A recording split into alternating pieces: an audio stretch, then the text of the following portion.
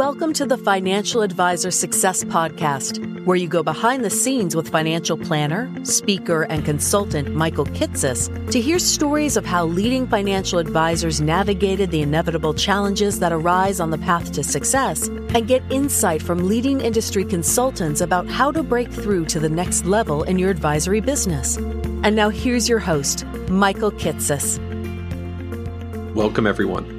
Welcome to the 81st episode of the Financial Advisor Success Podcast.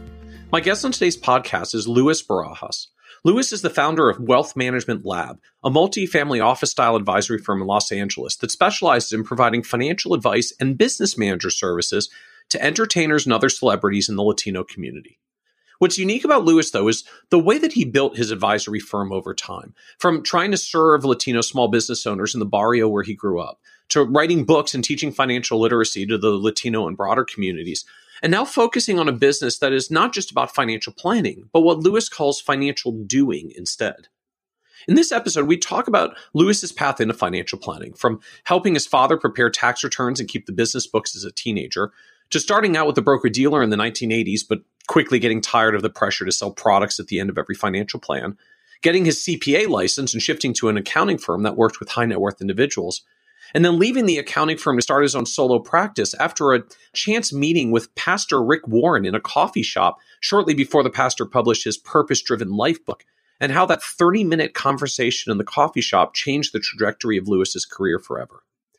We also talk about how Luis built his advisory firm over time, the setbacks he had that forced him to nearly start over from scratch twice after he had to split away from former business partners and associate advisors, because, as Luis has learned, you can have multiple partners in a business, but only one visionary.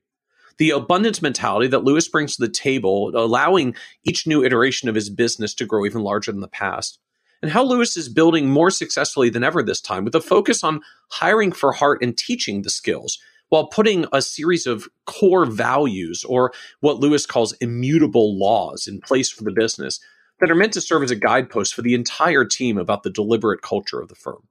And be certain to listen to the end, where Luis talks about why he believes that not just financial planning, but financial doing for clients is the key to expanding financial advice to a broader range of underserved consumers.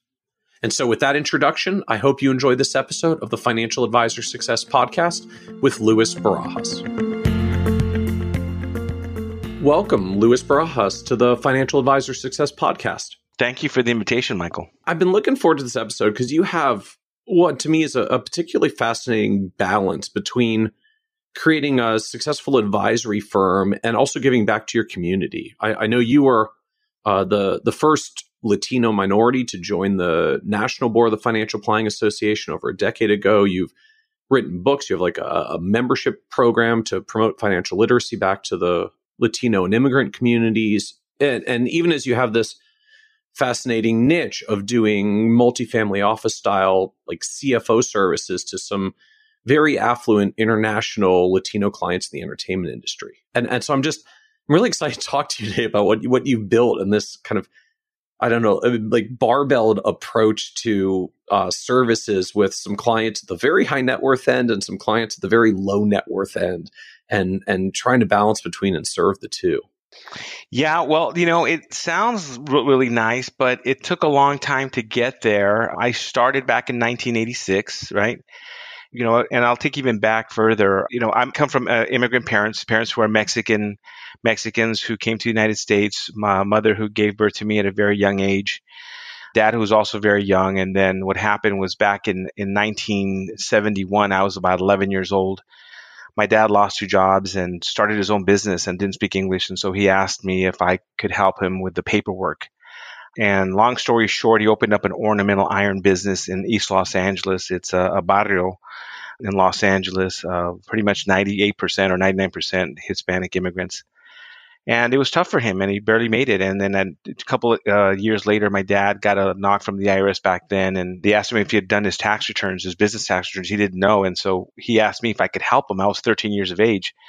And so back in East Los Angeles, there were no bookstores and so I told my dad, I said, if there's a book, I'll figure it out how to do a tax return. And there were no CPAs in the neighborhood. So he drove me like 13 miles to go buy a book, and I read it from cover to cover, filed his tax returns. And then at the age of 15, we got audited for those returns, and I won the audit. Must have felt good as a teenager, like stuck it to the IRS already. Well, it wasn't. It was, the thing is that I didn't do it because I loved it. I did it because it was out of obligation and necessity, and it was rough. It was very stressful time for us. My dad was barely surviving, and so there was a lot of money coming in. So we all did what we had to do. But I made an oath to my dad. I said, Dad, one day I'm going to go to college, and I was the first person ever to graduate from college. I'm going to go to college and learn everything there's about business and investments, and I made a commitment to him. And I said, I've got to help the family out. And even through the trying times, my dad they bought their first home when I was in college, and nobody would lend them any money. And we had to go through, I think, like 15 lenders before they would lend my dad somebody money, and he had ended up getting a hard money loan. And so my commitment was always to go and learn everything and then eventually come back and help a community that didn't have access to resources or didn't know how to move in the direction of helping. So I went out and became a financial planner back then with Ameriprise. It was IDS Financial Services, if you remember way back then. I don't know what your age is, and I worked in the Pasadena office was one of the top financial planners that sold the most financial plans. But because I was working in my community, I wasn't really selling a lot of product, and I had a lot of pressure. And at the end of the day, I quit after a couple of years, and really became disillusioned. And to be quite honest, we became depressed because I had my Series 7, my Series 63, my whatever we had back then, you had to get.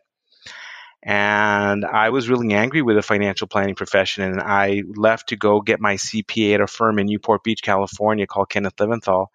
But I made a commitment that I would never go into financial planning because at that time it was basically very commissions, very sales driven. And I said I felt the profession was a facade to sell a product and not really help people.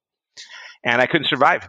So when you were at Ameriprise, or I guess early IDS, IDS was known, at least at the time, for being a much more financial planning centric broker dealer than at least most of the others that were there at the time that were solely focused on selling a product. IDS at least tried to also do financial planning, sell financial plans, and then often got paid for both a little bit for the plan and then usually more for whatever came on the implementation at the back end. Exactly. But it was at least kind of a financial planning centric process. So I guess your challenge, going back to your community, like there were people that would pay for some of the advice and the plans, but they didn't necessarily need the products at the end, which meant you were doing some volume of financial plans, but not much volume of financial product, which means your sales manager was probably not very happy with you. That's it. And you're correct. Actually, to be quite honest with you, I thought the training was incredible. And to this day, I actually think that I've gotten my best training from when it was IDS. I mean, from a financial planning standpoint, I just go back to at the end of the day, there's so many square feet per office and how many people you can put, and they have to pay the rent and they've got to pay the staff and they've got to, and back then, my core belief, and again, this is not what the industry was about back then, but this was my core belief, was that, we were using a lot of those plans as the reason to sell a product. And it wasn't for just what we need to do. And I didn't have control over what I could charge or even the work I did, or could I bill the client directly for my time, right? And it was just a process that didn't work for me. But I felt that I was probably had chosen, at that time, a very planning sector company, and I just still felt that it wasn't what I really wanted to do.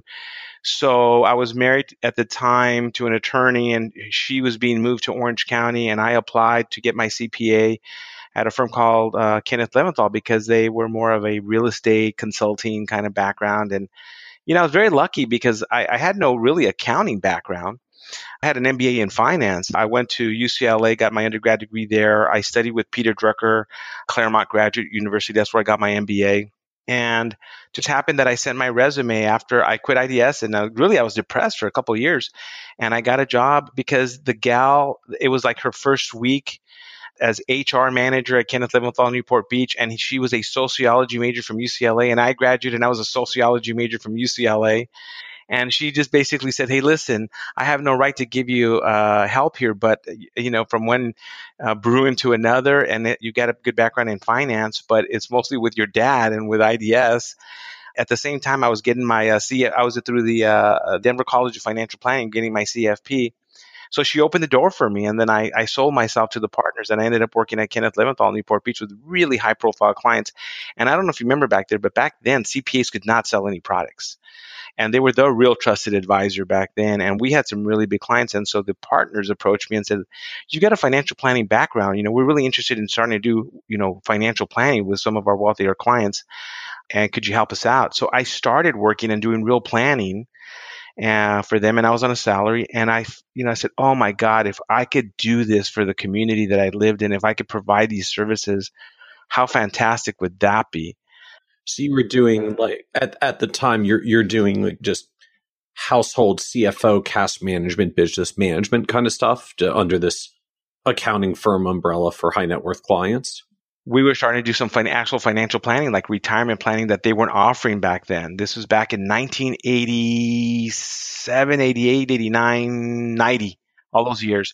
And so our clients were multimillionaires. I mean, we had Donald Bren of the Irvine Company as a client. At one point, we worked with Donald Trump. We had a lot of really like super people that I would have never had access to. But now I was there as a consultant starting to do some planning work, right? And so, again, they were not my clients. They were the firm's clients. They were not financial planning clients. They were clients that the CPA firm was doing more financial planning under the auspices of the consulting side. And, we were more kind of the CFOs. And so because I had come in with that experience and I was the only one there that would have had their CFP, I got my CFP in 1990. And then I had tragedy strike in late 1990, and I had several things happen. And I quit after working a few years with them, and I went back to the barrio to start my own firm. Can I ask, like, what happened that derailed you off this path? Like, was it professional world? Was it personal world? It was, I'll tell you what happened. So, as my mother was very young when she got pregnant with me, she was 15 and had me at 16. And so when you're young, your grandmother is also in a Hispanic family is very, very important to you. And one of the reasons I made it out of the barrio was because I had an uncle named Frank Medina, who was a meat cutter in East Los Angeles, but he also did taxes on the side and was kind of doing okay buying properties. But he used to love books, and he would buy me books, and him and we would say that I tell people I had the first Oprah Winfrey book club before Oprah Winfrey was even on television. He loved books, and he would give me books, and we would read them together at my grandmother's house. So in 1990, my grandmother got ill and had some heart problems and died of complications of a heart attack. Well, I was on some high profile cases working with Kenneth Leventhal. And I ended up doing the eulogy for her funeral. And it was just, there were so many people there and there was so much love. And it really impacted me. And then about a month later, my uncle, her eldest son, who was also my godfather, committed suicide. And then a few weeks after that, on September 8th, 1990, my daughter was born. So all within a very short time span, I had my grandmother who passed away, my uncle commits suicide, and my daughter's born. And the day that my daughter's born, I go to a coffee shop. I stop off at the house to go pick up some stuff, and I go to a coffee shop, and I meet some guy at a coffee shop who changed my life in about 30 minutes. I stopped off to get a bagel and a cup of coffee, and I'm putting cream cheese on my bagel. And he asked me if he could sit next to a chair next to me at a table. And I said, listen, I'm going back to the hospital. My wife just gave birth to our first daughter. And I got to get back. So take my chair. It has a cushion on it. It's more comfortable. And I was sitting down. I'm getting up. While I was putting cream cheese on my bagel, I was thinking about my grandmother and my uncle who were never going to meet my daughter, or my daughter was never going to meet them. And so I wasn't upset. I guess I was sad because I hadn't slept the whole night while my daughter was being born. And he saw sadness in my eyes. And so we had this conversation. And in this 30-minute conversation with this guy, he changed my life. And I went back to the hospital, saw my parents who showed up about maybe 3 hours later. And I told my dad, I'm quitting Kenneth Leventhal. I'm going to go back to the body. I'm going to go help our community. And he says, well, what do you mean? I said, I just met some gentleman who just has changed my life, and I'm going to quit on Monday. And my dad said, it's really funny. He goes, my dad owned a building on Whittier Boulevard and Calzona, right in the heart of East LA. And he said, for the first time in 15 years, the 2 units above the restaurant that he leased are open. And why don't we just tear down the kitchens or whatever, and we can make them into offices for you? My dad and I are really, really close. And he wanted me back there. And he says, we'll help you get started, and you don't have to pay me rent. And I did that. So you want to know who's the guy and how he changed my life, And right? what the heck did he say to you in 30 minutes? Well, let me take you forward about about maybe 6-7 years later, Okay. 8 years later, and then I'll bring you back. I had such a hard time working in the community that I figured out that the only way I can do it was to do seminars that were funny, like comedic seminars, and I ended up writing a book. And my publisher was HarperCollins, and the guy that I met at that coffee shop that changed my life wrote a book about 8 years later with the same publisher, and we met back in New York. And I met with the guy, and I said, "Hey, do you remember me?" And he says, "No." And I said, "Yeah, we met about 8 years ago in a coffee shop." And I told him my story. He says, "I vaguely remember you." So the guy's name that changed my life at the coffee shop, he wrote a book about the exact same thing that we spoke about in that coffee shop. And it was a book titled A Purpose-Driven Life. The guy's name is Rick Warren. Now, I don't know if you look up that book, I think he sold 38 million copies of that book already. I'm not kidding you. It's about 38 million copies. So he spoke to me that day on September 8th, my daughter Alexa was born, on having a purpose-driven life. And I reflected on how blessed I was and how much I had in my life and what I had been given at Kenneth Leventhal, and I was ready to give back to our community. And, I just jumped. I went to my firm on Monday. I told them that I was quitting. I had banked like 3 months of hours so I could spend time with my baby when she was going to be born. And they said, "No, you're not quitting. We're here. What do you need? You're going to go back to East LA to go help the poor. Forget about it. You're going to be back you'll be back in 3 months. Here, take some pencils, take some paper, take these tax books with you. Go. We'll be back with you. Yeah. You're not quitting on us. We're going to leave it open for you." And then come back. And, 30 years later, I never went back. You're doing good work. We know your new business thing's going to fail. So just come on back when you're ready. Yeah, we know you're overwhelmed. Your grandmother's passed away. Your uncle's committed suicide. You just had the birth of a baby. You haven't slept. You're exhausted. We know you're this idealist. You're always trying to help people out. But you know what? You're not gonna financially survive. We'll be back. It's okay. When you come back, we'll figure out how to do more pro bono work here so you can get it done. And to be quite honest with you, I never came back, but it was a struggle. It was not the easiest thing. So, but I did. I moved into, on Whittier Boulevard in East Los Angeles and opened up my shingle. And it was the most frustrating thing I did. I quit probably 20 times, but I quit, but I never left. Like, what was the vision of this firm when you were launching it? Like, you'd done IDS stuff, so you had some experience selling plans, getting paid for plans, but knowing there's not necessarily a lot of dollars on the follow through with the community you were working with. You just came from, doing ultra high net worth stuff where I can only imagine the like hundreds of dollars an hour in 1988 that you were billing at that point. And then you're trying to come like back into the barrio and serve your community, giving some kind of financial advice that I'm going to guess did not involve a lot of retirement projections and limited partnerships that were popular at the time. So what were you doing, or what was the vision of what you were going to be doing when you came back into your community? So my vision was to be the personal CFO of all these families in East Los Angeles. And so what I mean by that is that I went back and I said, if I, Luis Barajas, at 11 years old or 12 years old or 13 years old, with my father who didn't speak English or very limited English or very broken English, would have had access to a Luis Barajas who was now almost close to 30 years old, and who had an MBA and was now a certified financial planner and an enrolled agent at the time, and a guy who we would trust, who would not sell us something but would give us the right information, what would that look like? Where would Luis, and my dad's name is Agapito, and Agapito, where would they be 30 years, 20 years later? And would he have suffered going through it? Would he have helped us put together the financial statements to go out and get a loan? And would he have shopped around? And would he have gotten us life insurance that would be term and not cash value? And would he have been able to do our tax return? And would he have been able to do an estate plan in case something happened to my dad, because my dad has such a dangerous job? I don't know if you know what ornamental iron and welding is, but it's very dangerous. It cut a lot of material with really big machinery. And so if I know I can't, but if I could, how would I charge? What do I do? But I know that I have to be a resource. And so what I did was, I'm going to be quite honest with you, 30 years later, 32 years later, or how many years later, everything that I'm doing right now, I wanted to do back then. And what I didn't realize, I've come in a full circle, is that everything that I do right now for every client, which is more the implementation instead of the actual advice, was what I was doing for my dad. And so let me give you an example. I would do my dad's tax return. He had a small business, right? He had a small corporation with just a few employees, but I did the accounting, I did his tax return, and my dad never saw a tax return in his life. I would say, Daddy, in Spanish, Daddy, firmale aquí. Dad, sign right here. These are your tax returns. Remember, this is before the e-file days.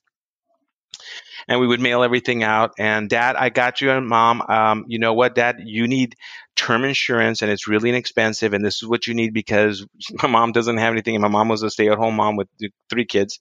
And so you need this amount of life insurance. So I would meet with an insurance agent so they wouldn't try to upsell him to some kind of policy that he couldn't afford for a little bit amount of money. And Dad, I would schedule the appointment. Dad, you're going to get the medical exam. They're going to come to the house and they're going to draw your blood and do this. You have to pee in a cup. And hey, Dad, I sat down with the estate planning attorney and we sat down. And so you're not overwhelmed because I know you're not going to understand this, but this is what an estate plan is. This is what a healthcare directive is, and a durable power and a trust and a will. And by that time he had bought a commercial property in his house and we need to transfer it. And this is how it works. And let me walk you through it. And is this what you want? What do you want, Dad? How do you want it? If something were to happen to you and Mom would have it, how do you want it? How do you want me to take care of my mom? And then if something happens to both, how do you want it? And I would meet with the attorneys and explain to them in English exactly. And I would find somebody who is not somebody that we were not used to, who was a estate planning specialist, and try to find somebody that was bilingual. But back then there were really aren't many bilingual estate planning specialist attorneys. And Dad signed here and we would get the notary. And so they trusted me enough because I was their son and I had their best interest, but also kind of, again, it goes back to, I knew how in the financial planning industry there could be people who were thinking they were doing the best thing, but maybe not. And so I wanted to make sure that I was protecting them. So that's a style. So I'll give you an example. A lady comes to me in East LA. I'm above the seafood restaurant called Boca del Rio on Whittier Boulevard. And her husband's just passed away, maybe about a month after. And she comes in with a check for $500,000. She had a term policy maybe 6 weeks after she had passed away.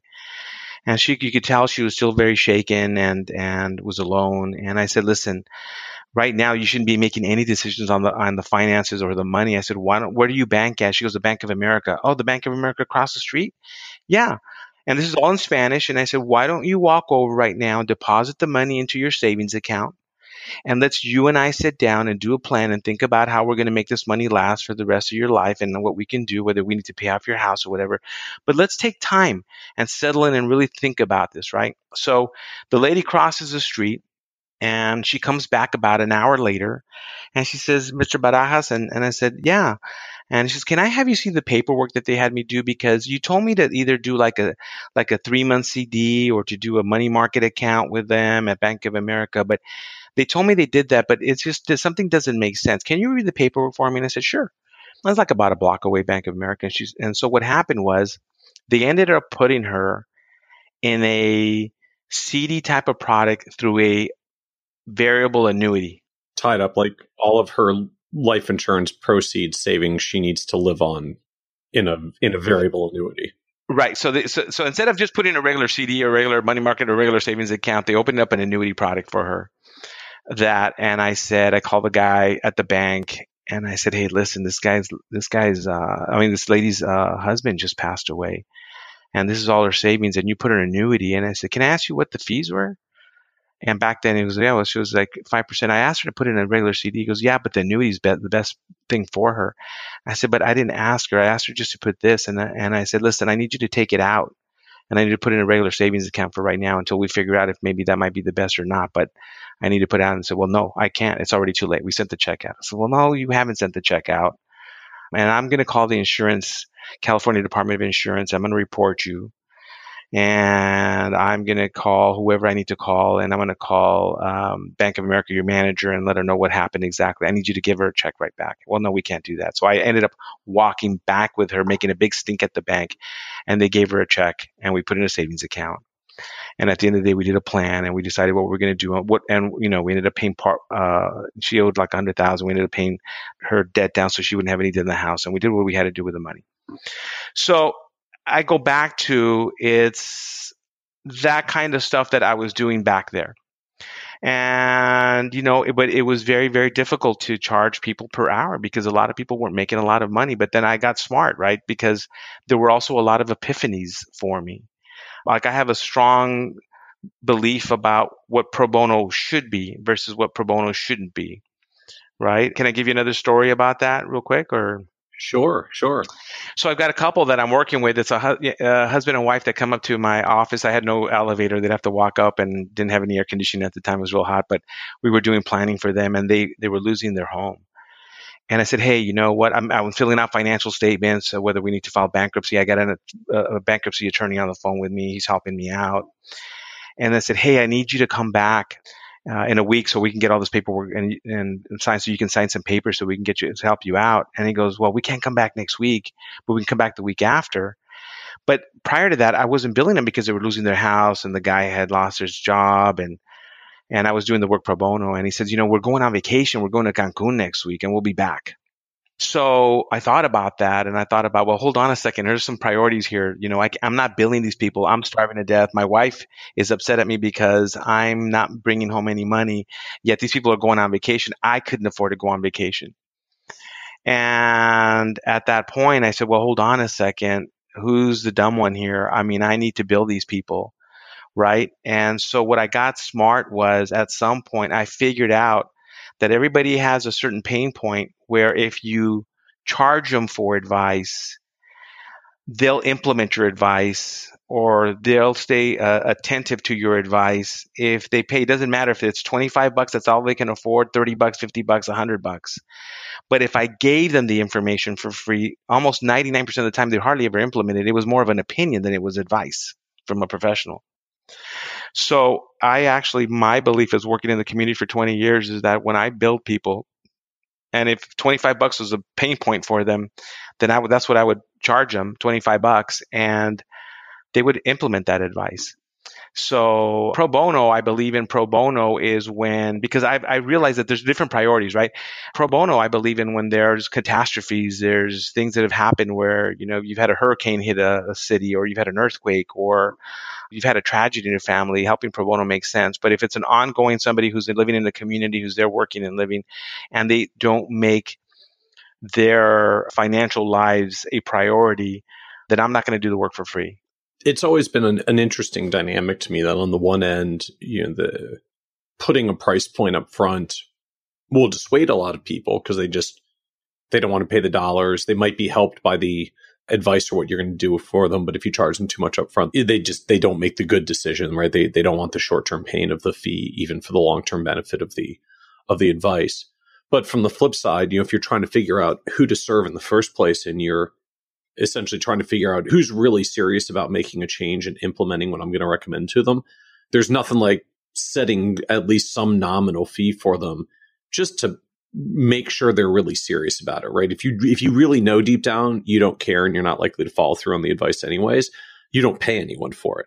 When you're really anxious and in pain about whatever the problem is, you're more likely to be willing to pay for it. You're more likely to be willing to act on it.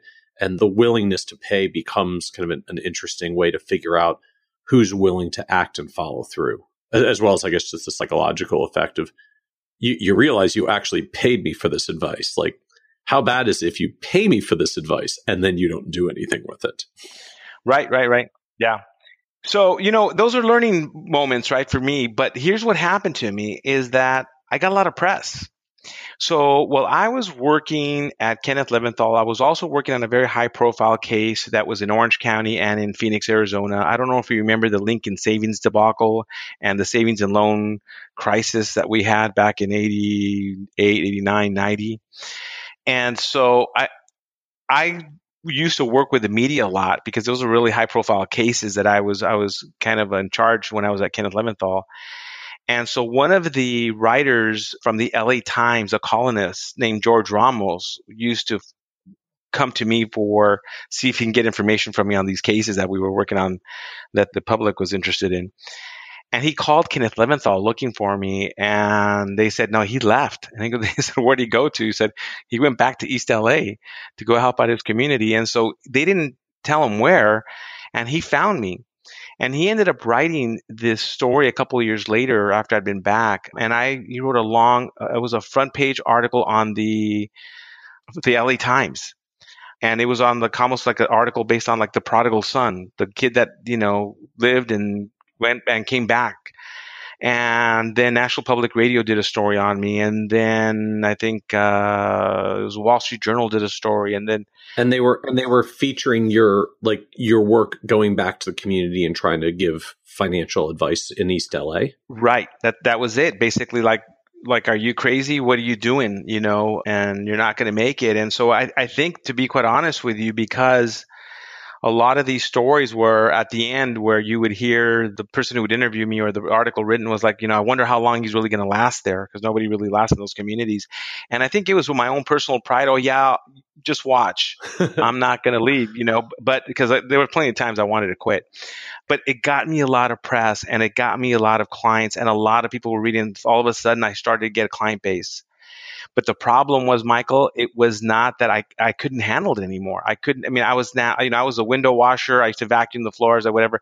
And I needed to get young kids who were in finance to come and work with me. And you're talking about 30 years ago. And there weren't a lot of kids coming into finance or studying financial planning. Now, I don't know if I'm one of the very first Latinos to get a certified financial planning, but I've been around a long time. And Michael, you let me know if you've met a Latino who's worked in communities that has had a CFP longer than 1990 and been around since 1986. Yeah, not that I know of. Maybe we'll have a listener kind of dial in and say I'm the one, but I'll admit I can't recall coming across any. But doesn't matter.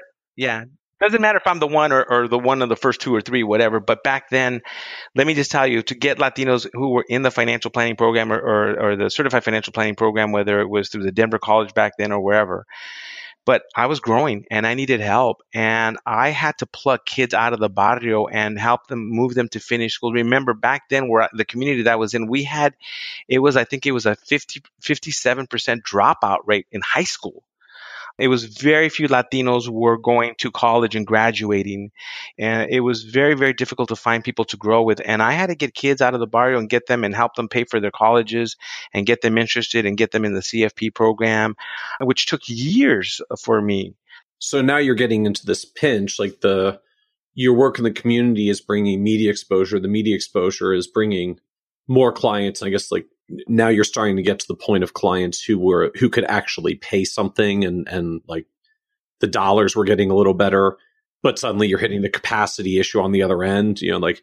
Bad news, I have no clients. Worse news, now I do, and I have to do things for them, and there's still only one of me. Not only that, let me just share with you, the best marketing guy I had in town was my dad, because my dad basically said, listen, you want to grow and you want to bring in clientele and you want to do financial planning. My dad says, I know where your heart is at, but I'm going to tell you right now, the only way you're going to get them is do tax returns at the beginning.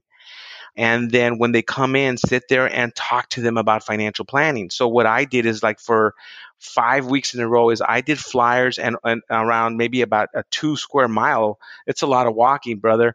I took flyers and put in every single house. Hey, Luis Barajas, financial planner, but we'll do your tax return at a low cost to talk about financial planning. It's almost like, I'll sell you a hot dog to give you legal advice. And I started doing tax returns in the neighborhood. And when they would come in, I would spend 30 minutes doing a tax return and an hour talking to them about financial planning. But I started to realize that back in 86, that the planning was a little different than I was used to or was taught in the CFP program. And I will share with you, let me share with you. So, for example, let's talk about education planning. So you have to understand that first of all, it was very few Latinos were ever even getting into college, but the ones that were, very few were graduating. And again, over a 50% dropout rate in the local high schools back then. And you have to understand, back then, most Latinos were unbanked. Forget about using financial products. But my goal was that if I was going to do education planning, it was not about which product to sell. Back then, there were no 529 plans, but I think we had different kinds of accounts. But we did the UGMAs and the UTMAs, right? Accounts with the brokerage. Okay, so But a mother would come in and I would say, she goes, what's important to you? And they, well, that we want to buy a house and we want our kids to have a better life than ours. And they go, well, what does that look like?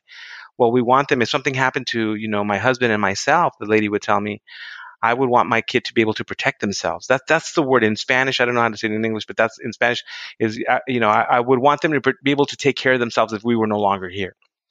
And so what would that mean? And they would say, well, that they would get an education because they can take everything away from my children, but they can't take away their education.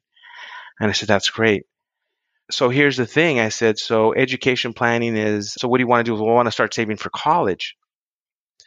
So I realized that every friend that I had that came out of the barrio that was educated, not one parent ever paid for college. Not one.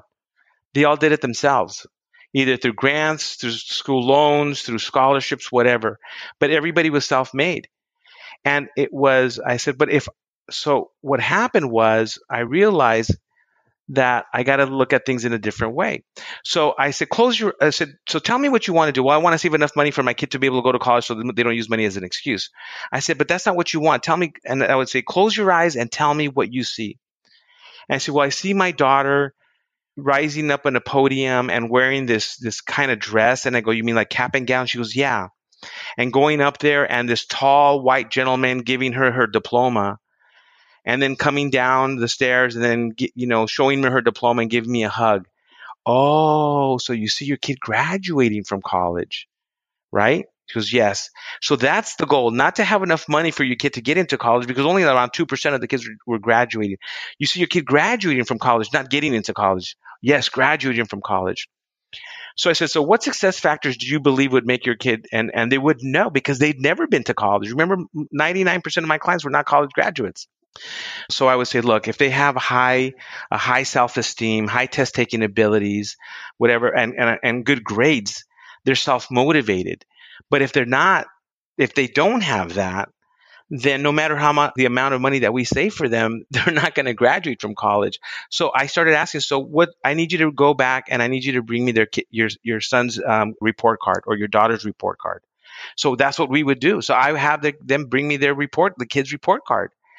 I need a letter from a teacher, from their English and math teacher, telling me about how they're doing in English and math, because those are the two in the barrio. If they get good in English and math, everything else we can figure out. I want, there's a self-esteem course at your high school that they take a test or high self-taking ability, like a self-assessment test. Back then, I forget what the name of the test was, but they would take it and they would tell us basically what level their self-esteem was. If they had low self-esteem, low test-taking abilities, low GPA, and their teachers told us that they were not doing well in English or math, I will tell you, Michael, no amount of money being saved, in a 529 plan or any plan would ever work. So what we did is we said, okay, so how much money do you have that we can use per month? Well, they would say $50 back then, $75. We would get them tutoring. We would get them coaching. We would get family. Sometimes the family dynamics was really bad. There's a lot of dysfunction. We would get family therapy. We would get them to take self-esteem courses. We would get them to do some traveling. And by spending in those things, we gave the kids and the family a better opportunity, a better chance to graduate from college than it wasn't to go directly into some kind of mutual fund product. Like, this to me just speaks of this monstrous, monumental gap between what we typically teach or what we typically learn in traditional financial planning education, the CFP curriculum, and what you're talking about here. Like, even just down to the mental shift of, no, none of these parents are going to have the financial means to save to put their kids through college. The question is, what can they do with their disposable income to increase the chance that the kids are even able to get through college if they can get themselves there? It's just such a mindset shift, a planning shift, a strategy shift. Like, you're saying all of this and like, yeah, that makes sense. That makes sense. Like, of course, you help the kids get coaches or tutors or self-esteem course, whatever they'll need so they can carry themselves through the adversity or the challenge of going off to college. Yet I don't know any other advisor who's ever put that on the table as a discussion of, here are the things that we give financial advice to parents about to help their kids go to and get through college. But you learn in graduate school, right? If you're a finance and MBA, you learn that you want to use money for its highest and best use, right?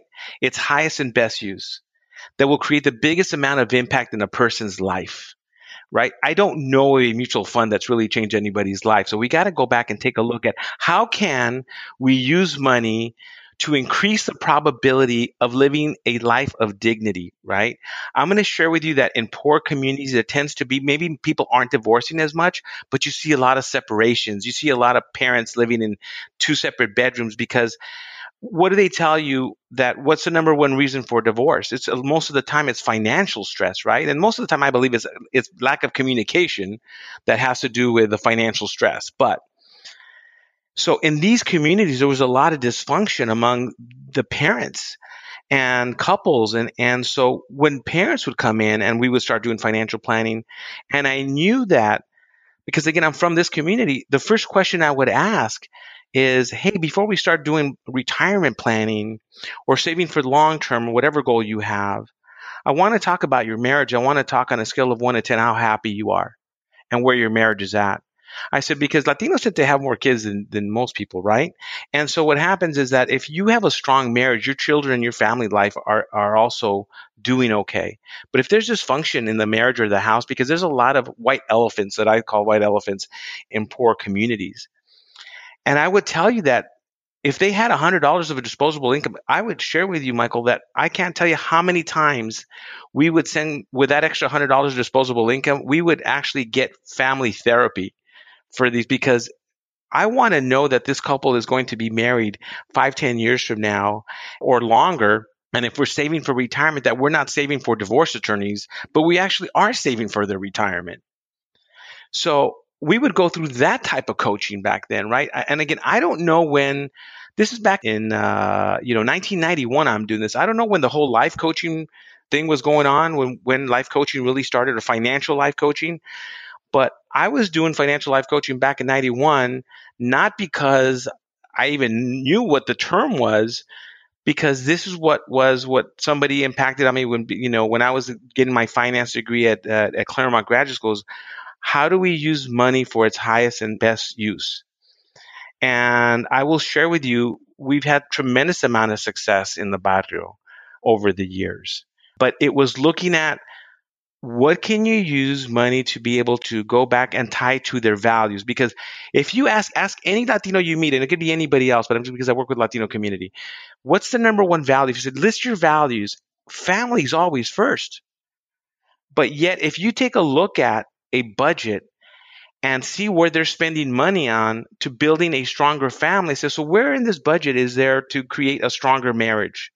Where are you spending money on your budget to have great kids? Where in your budget do you have a line item to live this great life that you want to live? And most of the time, everybody's kind of on survival mode, right? But if you really had these conversations, guess what? Not only would you get the family stronger, or the kids who are now going from C's to maybe B's or B pluses, but the parents would get excited about their kids getting good grades, seeing their self-esteem going higher, and somehow they would find the money where there was an extra $25 a month to put away in some kind of fund to be able to start saving for their kids' education, because then now they could actually see it maybe potentially happening, where one thing was a desire and a wish, but they weren't sure if it was going to happen. Now they had a better, stronger probability that it was going to happen. So you're doing this kind of work. You're getting some media exposure for it, which is actually bringing in some more clients and a few that have, I guess, at least a little bit more means to pay. So revenue's starting to grow. And you said you started trying to figure out how you get, I guess, essentially junior advisors, associate advisors in the firm, which for you meant going all the way down to the high school level, find them, teach them, get them through high school, get them through college, and then try to get them on the other end to come back and work with you. Like, what is that? What happened? The path you had to go? Yeah. That's exactly. In fact, I used to be, when I was at UCLA, I worked in a program called the UCLA Partnership Program, where I would work while I was at school, but I would work at the local, in East Los Angeles and in Compton, the local high schools and junior highs. And believe it or not, years later, I went after some of those students and I said, hey, I can't afford to pay you much, but I can help you maybe also help you pay you with they were in junior college back then, or community colleges. And if you come work for me, because they knew my heart. I had a couple of students come and work with me, and I trained them and I helped them, and they grew with me. And then I went from 2 to 4 to 6. I grew up to 11 people. Like 11 advisors and admin staff? No, not 11. We had 4 advisors and myself, that's 5. And then we had admin. The rest were admin. Yeah.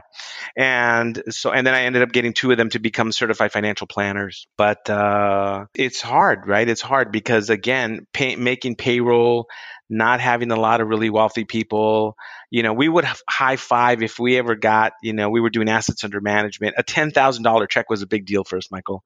50,000 was something unheard of. And you're doing an AUM model on that basis? Like you're charging 1 or 2% on... Yeah, we're charging, back then it was 1.5%. And also we were doing tax returns. And if they didn't come in, and I would bill on a sliding scale, back then was from $20 an hour to $100 an hour. Because you understand that I was also starting to attract in the community some of the professionals. There were some doctors. We have a lot of doctors in those type of communities. And I was starting to recruit a lot of the nurses and some doctors.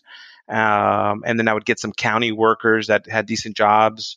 I had a lot of teachers, husband and wives who were teachers, who were making back then maybe $40,000 each, so $80,000. Our average household income was about maybe 2 people working, making about $35,000, $40,000, so about $75,000 household income. Husband and wife, it was an individual, usually about maybe $40,000. But we had a lot of people who were making, $20,000 a year, $24,000 a year, and they just needed help. They were starting their 401ks, and so we would go in there and help them select their investments in their 401ks. But we wouldn't even open up any accounts for them. I mean, we would charge them $20 or something to sit there and take a look at them, and then help them fill out the paperwork, help them look at the benefits that they had through work, and help them select their benefits, look at their insurance. So you're kind of doing, versions of the hourly and AUM model that a number of advisors have been kind of experimenting and exploring over the years, except you're billing at $20 to $100 an hour and doing 1.5% AUM fees on $10,000 accounts if you're lucky, which, if I'm doing the math right, means your quarterly billing is $37.50 a quarter. Yeah. So you just had a whole bunch of clients to try to add up the math and make it work. And I guess the side benefit of, I'm going to assume at least you can employ people in your community for slightly less than what we probably have to pay associate CFPs here in the DC area. Right, exactly. Now, again, we're talking about, 20 years ago, right? And then we grew, and then we got bigger clients. And then our clients grew, right? A lot of our clients over the years, that started with us $5,000 or opened up accounts with $500 with Schwab, now have, $1 million with us, right? Or they had careers that we've got some very famous clients that started who were working just regular jobs, have become very famous politicians or very famous actors or entertainers over the years. But yeah, that's how we started. And, everybody looks at it and says, wow, that's fantastic. I'd like to do that. But there was a lot of trials and tribulations. There were a couple of breakups. At one point, I brought in a partner who was a CPA, and that's when I started writing my books. And I was out of the office a lot, and I was trying to grow the business, and I was marketing the business. And when I came back, the whole culture was changed, because that partner, when I brought him in, was not from that community, and he had a different mindset. So that all of a sudden there were 2 different visions, and I walked away from that business and started, it was about 15 years ago, restarted my business. I actually gave him the keys to the office, and I said, it's my fault that I'm writing books and that they're doing well, that I'm speaking, and I was actually speaking to underserved communities all over the country. And the way I was paying for it, Michael, is that I said, listen, at some point there has to be some organization, some bank that wants to come and bank the unbanked. And if they could buy my books and we could give them away, and they could pay for me to travel in nationally and speak to all the underserved markets nationally, how would I do that? And so I approached Bank of America, approached a whole different Union Bank, and Bank of America came in with my very first book and bought I think it was 50,000 copies of my book. And they had me speak at national Latino conferences in which I would speak. I would not have to sell any product, but I would do book signings at the Bank of America booths, and we would give away, I would have like 100, sometimes 1,000 people. And Bank of America would take my book from HarperCollins. They would redo the cover and they would put compliments from Bank of America. And I would do book signings and we would give my book away, the book that I wrote, The Latino Journey to Financial Greatness, which is a book about overcoming limiting cultural beliefs about money. And that's how I started to get my work out on a national platform. But what happened is then my partner didn't like that I was out of the office, and the staff had joined because of my values, but the values changed when I was out of the office. And then I ended up walking away and starting over, and a few of the employees followed me and most of the clients followed me. Wait. So help us understand a little more what happened there. So like you've got this firm, it's built up to 11 people with 4 other advisors plus you. The business starts shifting. I brought in a partner. Uh-huh. You brought in a partner who was like one of these advisors that moved up. Okay, a CPA. So you've now got a partner as well who's helping to run the firm. You're starting to travel more because you're doing the book and you're getting out there, and Bank of America is sending you all over the place to talk about and promote the book. And so I guess your CPA partner is now at home running the firm and running it in a different style than, like, didn't have your management style, ran the business differently. Yeah, let me give you the straw that broke the camel's back. So I had been gone for a while on a book tour and I was exhausted. I came back and my office was the very first office when you walked in East LA. Well, we were back then in Commerce, like a couple miles away from East LA. There was this lady who, an older lady, was the mother of one of our clients who had come in to meet with one of the accountants at the time, not financial planners, to do her taxes or something. And I guess she took the bus in, and the bus was like 30, 40 minutes late. And so she walked in. Now, my ex-partner wasn't, even though he was Hispanic, he was more anglicized and felt that Latinos, if there's an appointment, should not come late and they should be on time. And so, there's always this thing called Latino time. People don't show up on time. And that's just part of the culture, right? And so what happened while I was gone, I remember, and I was there, I was sitting there, I just been back from a big tour, my door's open and the lady's there waiting, and I heard the receptionist call the accountant and say, well, reschedule her, because Bill says if they come in, Bill was my ex-partner, if they come in more than like 30 minutes late or something, we can't see them. Tell them to come back. That's how they'll learn to be on time. Well, this is an older lady who had taken a bus. And I don't know if you've ever had to do public transportation, taking a bus, but they're never on time and they don't run on time and you might miss a bus and whatever. So I called the accountant into my office. I closed the door and she was shaking and she goes, listen, I know that this is your firm and it's our culture, but when you were gone, we were told that if somebody comes in late, and over 30 minutes, they can't, we have to let them come back and reschedule. And I said, listen, this lady's in her 70s. She took a bus over here. If this was your mother or your grandmother, is this how you would want them to be treated? And she goes, well, absolutely not. But you don't understand, while you're gone, we're having these meetings and I'm going to get in trouble. I said, but I understand, but forget about that. I said, I want you to see her. You're not going to get in trouble. I then I got out of my seat. My partner was in the very back. Most people didn't even know who he was because we had him in the very back. And I took my keys. I took my key for the office out of the keychain and I said, here you go. I said, I brought you to this firm. I think we both have different visions. While I'm gone, I think you're trying to manipulate the staff to have a different vision of what I came back was to help this community out. So I want you to keep the firm. I'm not going to even ask for anything. I think we had just bought a copier that was like $20,000 and we had paid cash for it. I said, just give me half of the money for the copier and take every file, every cabinet, everything. And I'll start over. I said, it's not your fault that I wrote a book. It's not your fault that my heart's in the community. It's not your fault that I'm not focused on profitability. It's not your fault.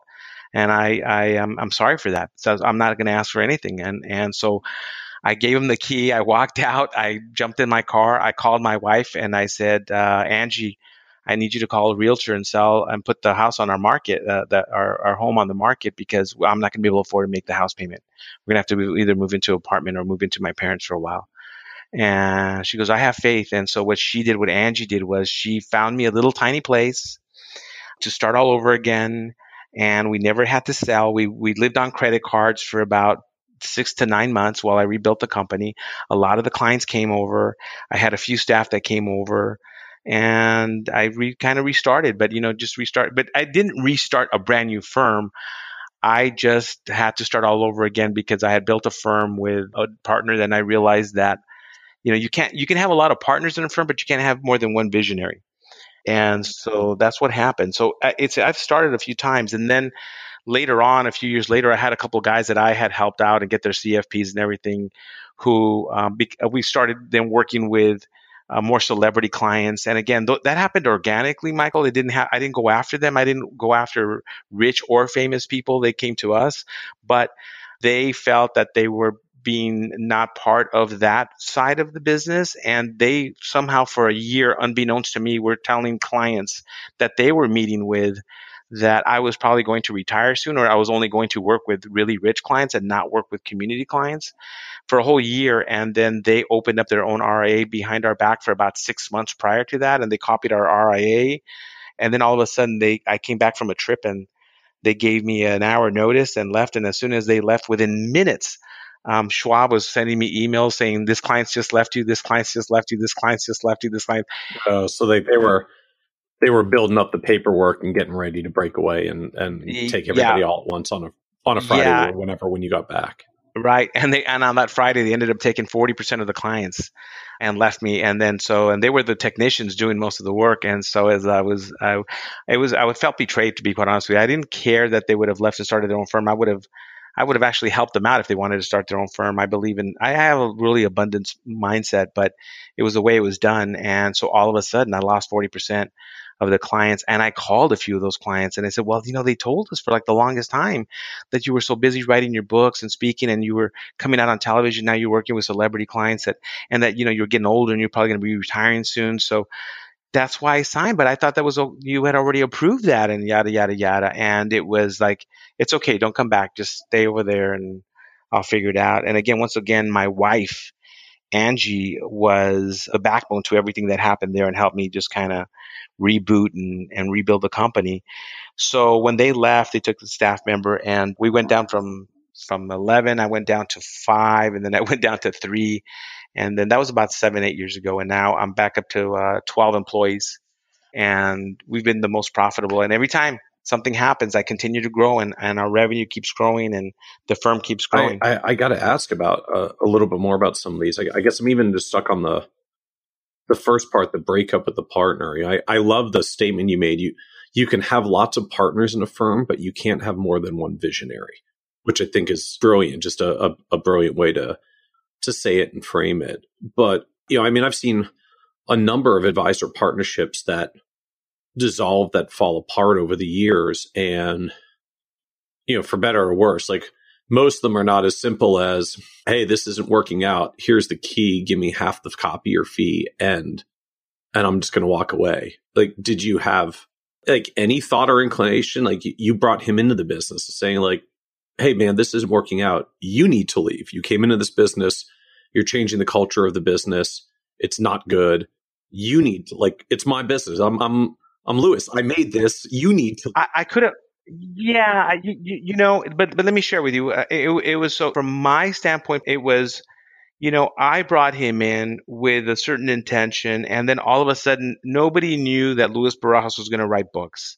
Nobody knew that they were going to do well. Nobody knew that all of a sudden I was asked to be speaking at CNN in New York and being pulled away from the office, where I did a lot of the work. And all of a sudden he had the burden of having to handle the work. And, he wasn't an entrepreneur. He was a technician, right, who was brought in to this firm, and it wasn't his fault. And so I also understand that, he also helped me build it. It's never done by one person, right? You have a team of people. And so I felt as an obligation that if I would have walked away and got him away and I brought him in, it would have been a form of betrayal for him. And so since I was going to walk away and say, listen, I'm going to go back to doing what I originally intended to do and which I thought I was doing, and I need to figure it out. But you have to understand, it was that when I told you about that story about the lady who was late, that was the straw that broke the camel's back. So there was a lot of stuff that happened prior to that, if you take into context. And so I believe that I can build and rebuild. And every time I rebuild, it continues getting the better, and my vision gets clearer. And I'm figuring out how to do it because, again, what I'm building right now was the exact same vision that I had when I left, when Rick Warren spoke to me at the coffee shop at the Renaissance Cafe in Lake Forest, California, September 8th, 1990, right? And it's almost the vision that I've always had the exact same vision, but I haven't figured out how to get there or how to get there fast enough or profitable enough or sustainable enough. And so it wasn't his fault. It wasn't his fault. The same thing like those two guys that left me. If they would have come to me and said, listen, this is what we really want to do and we have a different vision and we want to go back, I would have helped them out. But it didn't happen that way. So my goal is always, how do I leave a relationship? And I don't like to burn bridges with anyone. I really, to me, burning bridges is something, life is a lot of twists and turns. And if you live long enough, you realize that, life isn't perfect and you're going to come back to a place sometimes where you're going to need help from people that things might have not turned out well, but they respected you. They respected you. And those are the values that I got from my father. There was a time, I will share with you, Michael, that we almost went bankrupt. I didn't even know how the hell I was going to make it. And we had a client named Jesse Perez, who was my father's client, who my dad they bought a lot of property, and my dad did a lot of ornamental iron work for him. And my dad told him, he goes, listen, my son's out here, he's doing financial planning and tax work. And I don't know if you need him, but my dad was this great guy who's trying to sell me all the time. And he was a big client. And they called me and I had a meeting with them and they said, so tell us what you do. And then he said, listen, if you have half the integrity that your father has, I'm going to hire you on the spot. And I said, sir, I have the same integrity as my father. My dad taught me what it is to be a man of respect and dignity and of transparency and honesty. And he says, you've got the job. And he goes, I don't even know what kind of work you're doing, but we'll hire you. And that was based on my dad's values and integrity. And so to me, it's leaving relationships. I've never burned anybody. I've always made sure that I put them first and think of them first, just like my dad's always done it. And my dad's given me the greatest advice I will share with you from financial planning. I don't know if this will work with other financial planners, but my dad said, listen, every time you give advice in your office and the door is shut, you need to imagine yourself being on the rooftop of your office building and your client's at the bottom with a whole bunch of people and you're giving them advice. Because if you can give advice to them and not be afraid of say it to anybody who would listen to you, because that's the best advice that at least you know how and it's transparent and it's honest, then you're doing the right thing. So it's funny, right? It's this visual that I have that when I'm giving advice to a client behind closed doors, I'm on the top of my office building or the top of my house, yelling it down to a whole bunch of people so they can hear. So I'm not doing anything that's manipulative, or if anybody has anything to add to the advice to make the advice better, then so be it. I'll take their help. And that's the approach I've always taken. So do you get to a point after all this where you get nervous about traveling? Because every time you seem to come back after a long travel stint, some bad stuff happens while you're gone. Yeah, and I'm doing a lot of traveling again. So I learned that I am very entrepreneurial. I'm very visionary. I'm not a technician as much as I think I am. The name of the firm, instead of being Luis Barajas Wealth Management, is now called Wealth Management Lab. My partner is now my wife, who has been the backbone, has always been there for all the most difficult times of our lives and my life, for me creating those messes. Lab stands for Luis Angie Barajas. It's not laboratory, but it's Luis Angie Barajas. That's where lab comes from. And she's here, and she basically said, listen, when she came in, she had been an HR manager, an accounting manager. She goes, I don't know much about financial planning. I'll learn it. But basically she says, let me do the hiring. And so my wife Angie has always said, I hire for heart. Everything else we do is not brain surgery. It can be taught. And if they're coming from decent schools and they've got a CFP designation, we can teach it. But I hire for heart. So I let her do the interviews. I let her, once she does the interviews, then she'll introduce me to the people that she thinks would be the best for our firm. And I let her use her intuitiveness and her experience on hiring great people. She's never failed me, where there's people that I've said, are you sure you want to hire this person? And she'll say, babe, this is the person for our firm and for our clients. But are you sure? Because I'm not sure about this. And they've turned out to be the best staff we've ever had. So 100% of our team right now has been hired by my wife based on heart.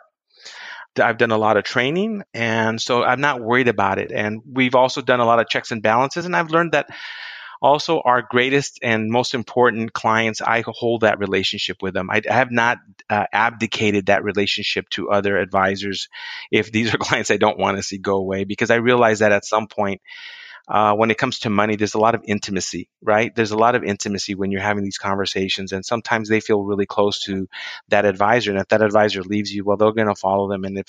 And if you've brought this client in, so you just have to decide what you want to do. But thank you for reminding me about every time I leave. Yeah, I've done the most amount of traveling, I think, in the last couple of months than I have in the entire 5 years. But no, I'm not worried about that anymore. Because Angie's holding down the fort. Angie's holding down the fort. And again, I'm telling you right now that the type of people that we've hired, what we've done is we've really focused on values. And before, I focused on their skills and abilities in the profession and their education. And we really go back on values. And I can leave $100 on cash on my desk, and they could be there. I could be gone for 2 weeks, and that $100 will be, I know it'll be there 2 weeks later, right? I have people I can trust. Also, the type of work that we're doing, Michael, is a little bit different, right? As being also business managers, we're paying the bills for clients. We have access to their bank accounts and a lot of their financial information. We're more privy to what other financial planners are normally used to having. So I need to make sure that I have a lot of checks and balances, and I have a lot of these processes set up, and that I have a manager also who's overseeing things. But that's why the interview process, or focusing on values, for us has been a really big difference.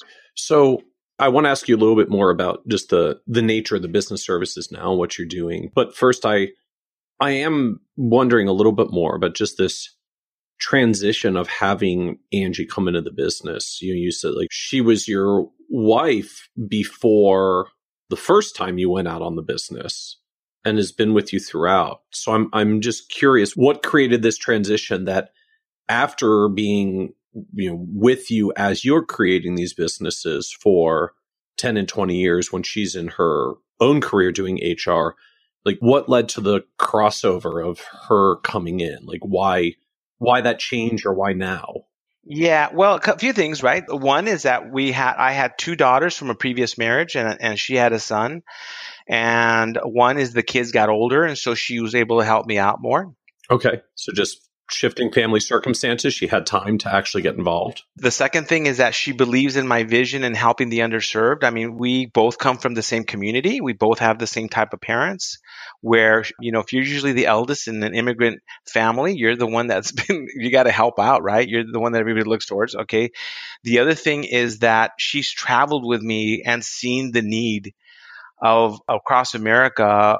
I've gone out and I speak in Indianapolis and Atlanta and Chicago, New York and Miami, and the need to help underserved communities is great, and it continues to become a greater challenge.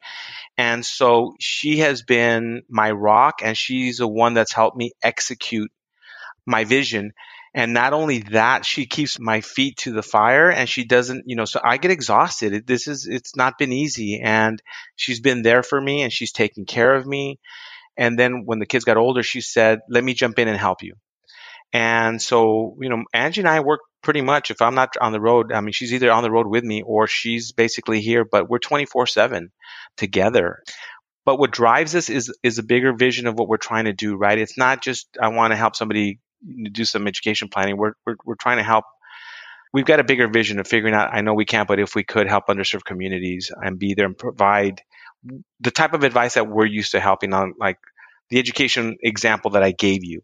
I know we can't, but if we could get to that point, how can we do that? And so that's where Angie's thing, and she's 24/7 now. She's all in to what we're doing. So talk to us about the business as it exists today. You said a wealth management lab. I know you frame it on your site as a multifamily style office, although you've got this like really interesting range of services you actually list. You've got hourly planning options, you've got comprehensive planning options, you've got this family office style offering. You've also still got like books and a membership program for people to be more self-directed. So can you paint a picture for us of what the business is and looks like today? So it's wealth and business management. And what happened when I started one of my clients, a quick story. Let me just take a step back. So what happened was I did a commercial years ago for Hyundai in Spanish, and they had done the commercial. I think it was Susie Orman and Dave Ramsey was done in English, and they wanted to know if I could do it in Spanish, and I did. And the actress in that commercial got to know me because we were there all day shooting this 30-second commercial. And she hired us to be her advisor for her and her husband. Her husband worked for Sony Latin. And eventually he became the president of Sony Latin, and he started referring me these musicians. They're iconic Latino artists. But we didn't know the business management side. We didn't know what it was to pay bills for the clients or pay tours or do the accounting. And they basically taught us. I mean, he held our hand and she held our hand, and they taught us because they trusted us so much that they were going to refer us some of the top artists at their firm. So you're really, like, when you say you're doing this blend of wealth and business management, like, this is a very literal, like, you are functioning like a business manager for these musicians and entertainers, like helping them manage their tours and their crews, and I don't even know what all goes into buying their home. Yes, absolutely, doing the per diems and buying their homes and buying their cars. And I'd never bought a yacht before, and buying a yacht. I had never purchased a plane before. I had to learn quickly how to do that, and paying their bills for their businesses and helping them make financial decisions. Now, understand this, that in the world of the Latin entertainment side, there was no such thing as business managers. Business managers really kind of was in the American side. They usually just had an accountant who did their tax return. But, but a couple of them were doing it. And so right away, I had to change our systems. We had to change the way we were doing things.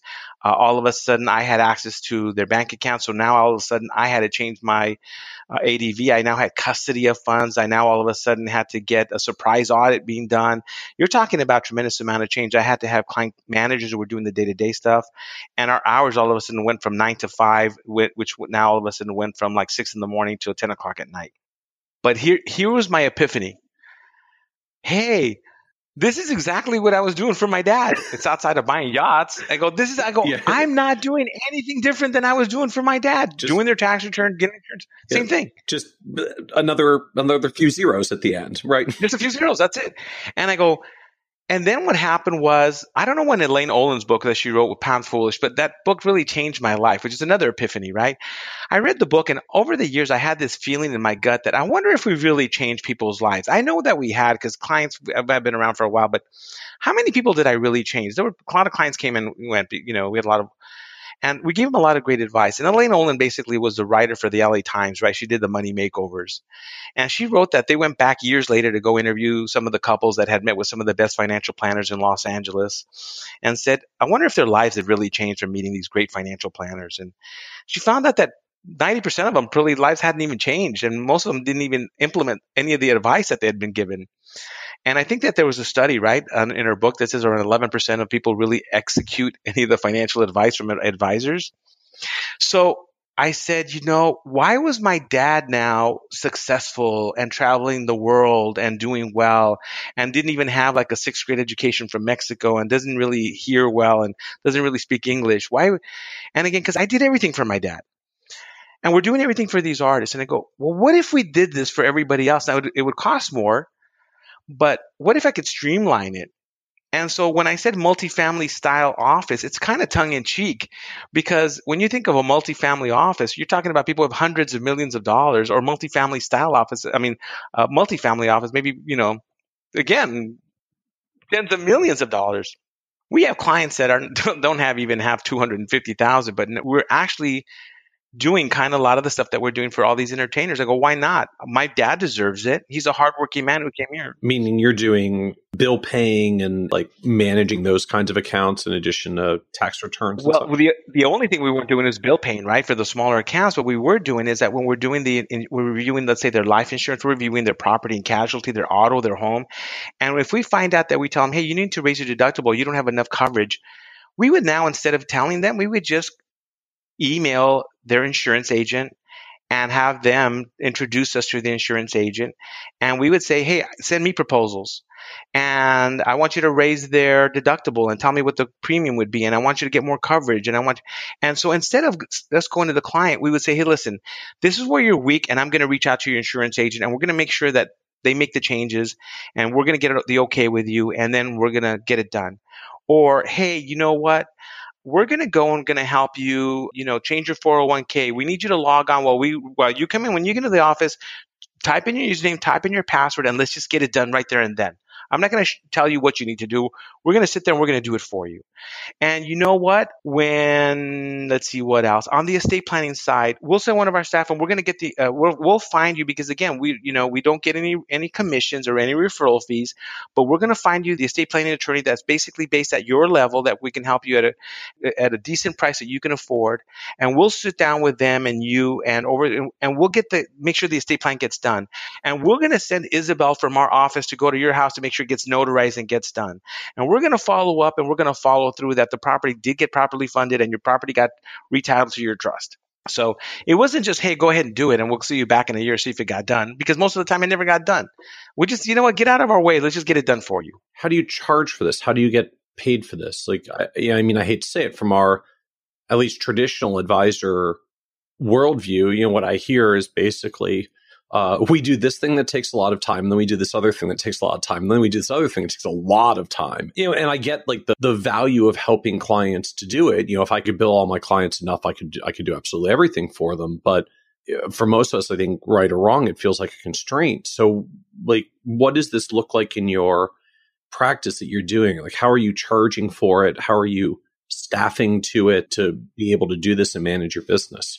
Right. So we've gone from a staff of, let's say about 4 years ago, of about 4 people, which was just Louis, another advisor, Angie, and another staff person, to 12 of us. So right now we have 2 EAs, enrolled agents. We have a full-time CPA. We have 2 CFPs, one who's already passed his CFP designation, just getting the hours to get the designation. There'll be 3 CFPs on board. We have client managers, which deal with the day-to-day stuff on the business management side. I've got a couple managers. We use a lot of technology, right? I use a lot of technology to be able to handle. We can't have a big client base, right? Because it's a lot of work. And so there's a team of 12 people helping. So instead of having back then, when I was back in East LA, at one point we had 900 clients. Right now, we have about 25 business management clients, and we have about 120 financial planning, wealth management clients. But of those, really probably maybe about 50 that are wealth management clients. The rest are more investment review clients from that we've had forever. When we bill based on complexity and time we're going to spend. So if a new client comes in, if it's more of a retainer client, like I've got a regular client that'll call me, let's say that I belong to the Garrett Planning Network and I belong to NAPFA and the FPA, but I would say if I get referrals for wealth management or hourly or retainer, I would say 90% of those referrals are coming in through either Garrett or they're coming in through NAPFA. Referrals, okay, or my regular clients, but those are coming in through there. And we're saying, okay, so what do you have? What do you want? This is how we work. And then I will, based on my experience of working with these type of clients, I'll say, you know what, that's going to be about 12 hours of time, and this is what we're going to do for you. And based on those 12 hours, it's going to be, I'll multiply $250 an hour of 12 times 12, and that's what I'm going to bill you. And if the project can be done in 3 months, we'll get it done in 3 months. Then we have these recurring clients that will bill on an annual basis, and they'll be anywhere from $3,000 to $6,000 a year. And these are the ones that we're constantly monitoring. You want to know some of the technology that I use? Yeah, please. How are you powering this across all the people? And particularly when you get into the depth of business management services, is this just you're really, really good with CRM, or are there other tools you're using? Yeah. So the CRM, let me tell you what's been a godsend to me. And there's a lot of CRM, but I use Redtail, and I use 100% of everything that Redtail has to offer. And so we use the activities on Redtail where we keep track of all the workload for every client. And what we do, we become very proactive. So a new client comes in and they don't have even though they haven't asked us about getting an estate plan done, but if they don't have one, we put their get estate plan done. I assign it. So they're team members in my office that focus on making sure that the estate plan gets done. There's team members in my office that just handle, all they do is handle that. All the information that we get, the financial information, is uploaded, scanned, entered in the correct format. We use Redtail as our CRM, but the activities or the tasks and who we assign it to and where it's at. And I have a manager that all they do is manage Redtail, all the activities, the workload. And they're making sure that they're following up with all the other advisors, team members, where they're at and what's being done. And if they need help nudging the client, okay. We connect that with eMoney. eMoney has also been a godsend. I mean, I use eMoney. We make sure we have somebody that all they do is enter information on eMoney. So you can't imagine how much information you get from a client. But every time we upload, every year, their auto policies, homeowner policies, life insurance, whatever, disability, healthcare. If they send us new information, we scan it, upload it. We use OneDrive to do that. We used to use Redtail Imaging, but we use OneDrive now to do it. It works better for us.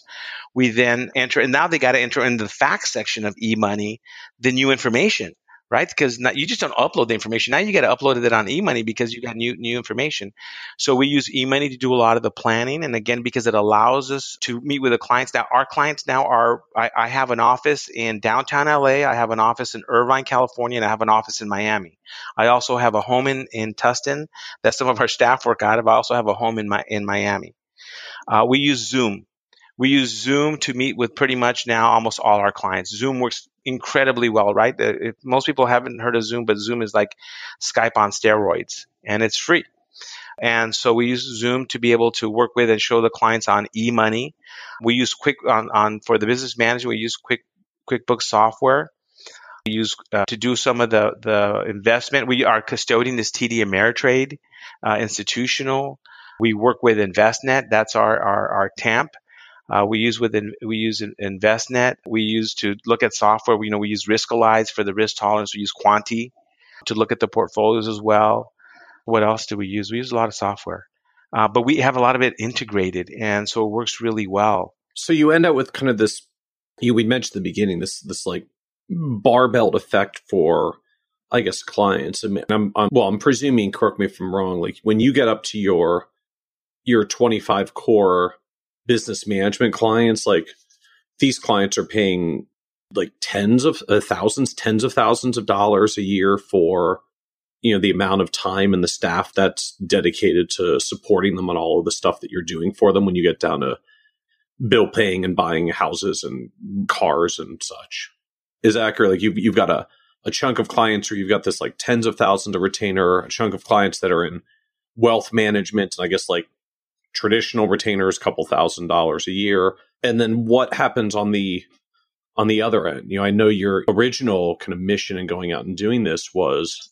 So we charge per hour. Yeah. So somebody comes in and they call me right now, and I'll have somebody will tell me, hey, I'm losing my house, or this is what's going on, or I'm making $40,000 a year and I just got a job and I don't know what investments to select or how to fill this out, and can you get help? So I'll sit them down with one of our staff members, and we'll see what they're doing, and we'll charge them an hourly fee. And then I won't charge them my hour. We'll charge them, it may be $50 an hour, $100 an hour. At that point, to be quite honest with you, Michael, I'll just kind of get a gut feel for what's going on. We continue doing a lot of pro bono work. Sometimes my wife will call me, the direct line, we'll go to her sometimes, and she'll say, hey, listen, I have this lady who's just left her house. Her husband just abused her, and there she's with the kids, and they need some guidance or direction. And can you help them? And can you take the call right now?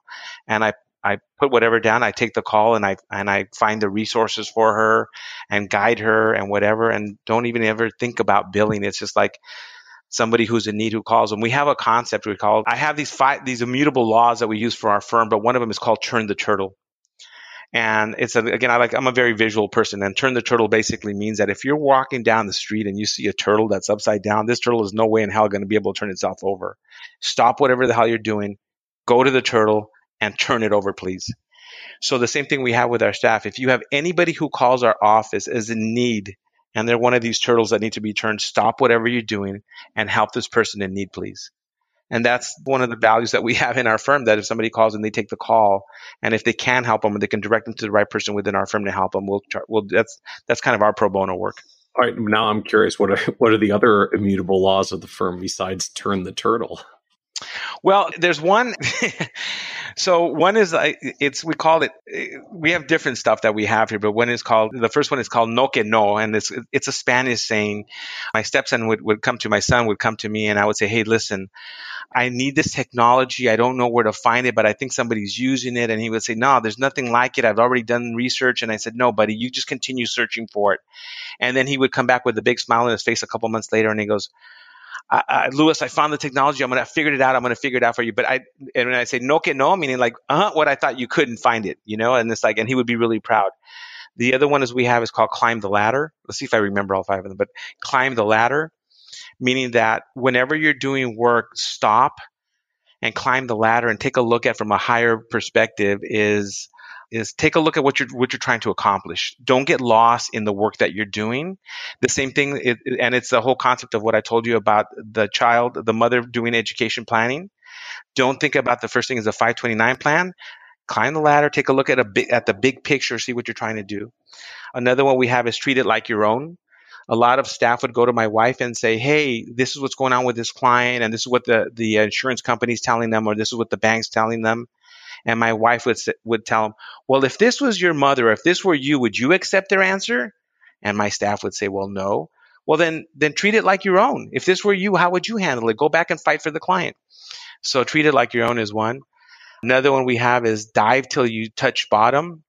And meaning that sometimes there's things that are going on with a client, and don't try to solve the problem, but try to figure out what the root cause is. And the last one is turn the turtle. Turn the turtle. So, a lot of clients, they come in and we have budget. When I say the dive till you touch bottom is we have clients who come in and they spend a lot of money. A lot of these entertainment people spend a lot of money. And a lot of times putting them on a budget doesn't really help. Sometimes getting them financial therapy, Michael, works better than doing a budget, because they're spending money for a lot of different issues and you can't corral them. I mean, working with entertainers is like trying to herd cats, right? And very difficult. So those are just some of the stuff we have. I do a lot of these things inside our office where we meet with the staff, but those are our 5 immutable laws. Like, how do you view the balance of this? We're doing high-end wealth management and then also still trying to serve the community. Like, is the key in your mind just this dynamic of, I mean, I guess you basically end up with 3 tiers. There's the core, we'll call it like the clients that get the bulk of the bills paid. There's the folks that we're going to charge something because it helps make sure that they have skin in the game. It's going to be a diminished number if it's necessary just to help them, but we'll keep this available on an hourly rate or a reduced hourly rate if necessary. And then occasionally we'll have the pure pro bono turn the turtle kinds of clients. Yeah, and also I continue writing books and I continue speaking, right? And I get sponsored by people, and like I'm part of the certified financial planning board of the Center for Financial Planning, working on diversity as well, right? That's all kind of tied to that area. And so from the broader perspective, so we talked about this a little bit earlier, but so much of the planning stuff you were doing and talking about with the people in your community, the folks in the barrio in East LA, was just you were digging into issues and talking to them about things that we just don't really teach and talk about in traditional CFP world. The best strategy for getting your kids through college is, forget all that 529 plan stuff. Like, have you just looked at coaching and tutoring for $50 a month because it's a meaningful impact? Like, I get it. It's incredibly logical as soon as you say it, but I don't think it's what comes to mind for most of us because we're just literally not trained that way. So when you look at this from the diversity perspective of the profession overall, we're something like 3 or 4% of CFP professionals are Latino or African American. We struggle to attract minorities, and I think we struggle to serve minority communities. Like, is this part of the gap? Why? Like, are we not teaching the right stuff to be relevant to a diverse population and just not even realizing how far off base we are? Well, there are a couple issues, right? One is endemic, is that there has to be a business model that makes sense to attract a young Hispanic or African American kid to do the work that I know they want to, without having to feel like they have to sell some kind of expensive product or high commissionable product. And let me just tell you, it's been 30 years of struggle for me to try to make it work. It's never been easy. I think I've mentioned several times that I've quit 10, 20 times. I've said, I give up. I'm going to go work in Newport Beach and work with the super wealthy. And I just want to mention something about working with these celebrities. Most of these celebrities are all, I work with the minority community, Hispanic community. They all come from very impoverished backgrounds as well. And believe it or not, they're even higher targets than people that work in very poor communities. So even though they're making a lot of money, we're charging them a lot of money, but we feel that there's a higher level of protection and transparency that we need to do for them. But what it is you're right. We're not teaching people how to approach it because you can't. The only people that are going to get it are the people that come from these neighborhoods. So we have to go into these neighborhoods and we have to get people passionate about helping their communities and showing them that there's a business around this that you can build that can be profitable, that you can make money. You can also have financial dignity for yourself and not feel like you need to sell something. And so I think I kind of figured out the business model from it. So I think, one of the things I'm going to be doing this or soon is, I think, Dave Yeski, right? He asked me if I can come and teach Golden Gate University, teach a class on the business models for financial planning. I'll be doing that in the fall this year. So what do you view as what's the business model that cracks the formula for this? Is it just, broadly speaking, just doing fee for service, just being prepared to charge hourly for whatever people need from the community and just hustle enough clients and hours to make it work? Well, yeah, but here's the thing. I think that most people that come into the profession come in as, I'm going to go back to this Michael Gerber and the E-Myth. Just because you know how to do something and you've been trained doesn't mean you know how to run a business that does that something. And so what happens is a lot of people come in this profession and they come in from a very sales background. And even though they've been taught planning, they still have to sell. And there's nothing wrong with selling. In fact, the visionary has to be the number one salesperson in their business, but they have to come in knowing how to build a business that can be sustainable and profitable, and what it should look like, and what the team members. And that's why, to be quite honest with you, I've done Strategic Coach, I've done E-Myth. I do a blend of both, actually, Strategic Coach and E-Myth. I've taken the best. I've tried to get both Michael and Dan Sullivan together and figure out how they can put this together, and they can create the best book in the world, but I don't know. They won't do it. But what I've done is, I wrote a book called Small Business, Big Life, which is a lot of the concepts from Strategic Coach and the E-Myth, and I blended it. That's what needs to happen, I think. And I think that we need to get kids from these communities that understand really, and also we have to understand that there are a lot of people out there in the Anglo community that could be offering this service as well. They just have to think about things, and I go back and think about how they can use the highest and best use of money for that family and be culturally sensitive. And so what's the business model end of it? I mean, what do you see as the secret to the business model that makes it work where others have struggled? What you're going to, I guess, teach for Yeski's class. I think, believe it or not, I went back and again, isn't it funny that this whole epiphany was about Agapito Barajas and Luis Barajas as an 11-year-old, as a 12 or a 13-year-old, helping his father out and actually taking control. What I did with my parents was I didn't get them help. I just took control. And so the business model is that there are a lot of people out there that will pay and value the services if you do the work for them. Because they don't, what happens, you give them advice, and a lot of the way we speak in the profession that we have goes over their heads or goes in through one ear and out the other. And because they're embarrassed to tell you that they really didn't understand you, they go away, they've paid you, and nothing got accomplished. But if you actually did the work for them, they would pay you for it. Because I've seen people in impoverished communities pay $200 a ticket to go see a concert. They'll go spend $400-500, but they won't spend $500 on a financial planner, or they'll spend more on different things. And it's a matter of priorities, but it's a matter of seeing that the money they're paying you, that they've sacrificed to say that it's really changed and impacted their lives. And so I think that we've missed the boat by not doing the work for them. They're willing to pay you even more if you get it done for them, because they see the value and the impact. So that's just my take on it, because it's working for me, and I keep attracting and we keep growing out. I mean, I've gone to 12 people, and we're looking at hiring 2 more people, and who knows where I'll be 2 years from now. But back to doing the work for Agapito Barajas. It was for my dad that's changed everything for me. Well, it's an interesting point that because of our roots in the industry, I guess, around selling insurance, selling investments, where we're only supposed to be doing the products and, custody is like the evil banned thing. Never have custody of clients' assets. Like, you make an interesting point that when you go the other end of the extreme, like, no, get in there and do all of it for them, right down to helping them with their bank accounts, their bill paying if you want, and just deal with the custody and the surprise audits and the rest. You now open up a new and different kind of business and marketplace for people that really don't want advice. They just want to pay someone they can trust to do it. That's it. You nailed it. That's it. And I think people are willing to pay for it because I don't think people are paying for it. But I will share with you that it's a boatload of work. And let me tell you, 10 years ago, I was not doing 1/10 of the work that I was doing now. It was really easy to bring in assets under management, charge 1%, 1.5%, whatever you were charging back then. And, do modern portfolio and asset allocation and let everything just basically flip the switch and answer whenever they would call you and have your quarterly meetings that nobody would really even have quarterly meetings because you couldn't get your clients to come in quarterly. You'd have meetings once or twice a year.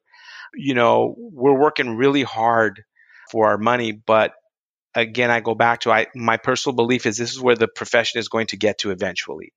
That I think that at some point that most of the work that we've done in the past because of technology is being commoditized, and the real value is going to be the work that we have to do. And unfortunately, the work means that the advisor now has to roll up his sleeves, really has to read a lot, really has to be in tune with what's going on, and is going to have to do a lot of the work. If they don't have that kind of work ethic, they're not going to survive.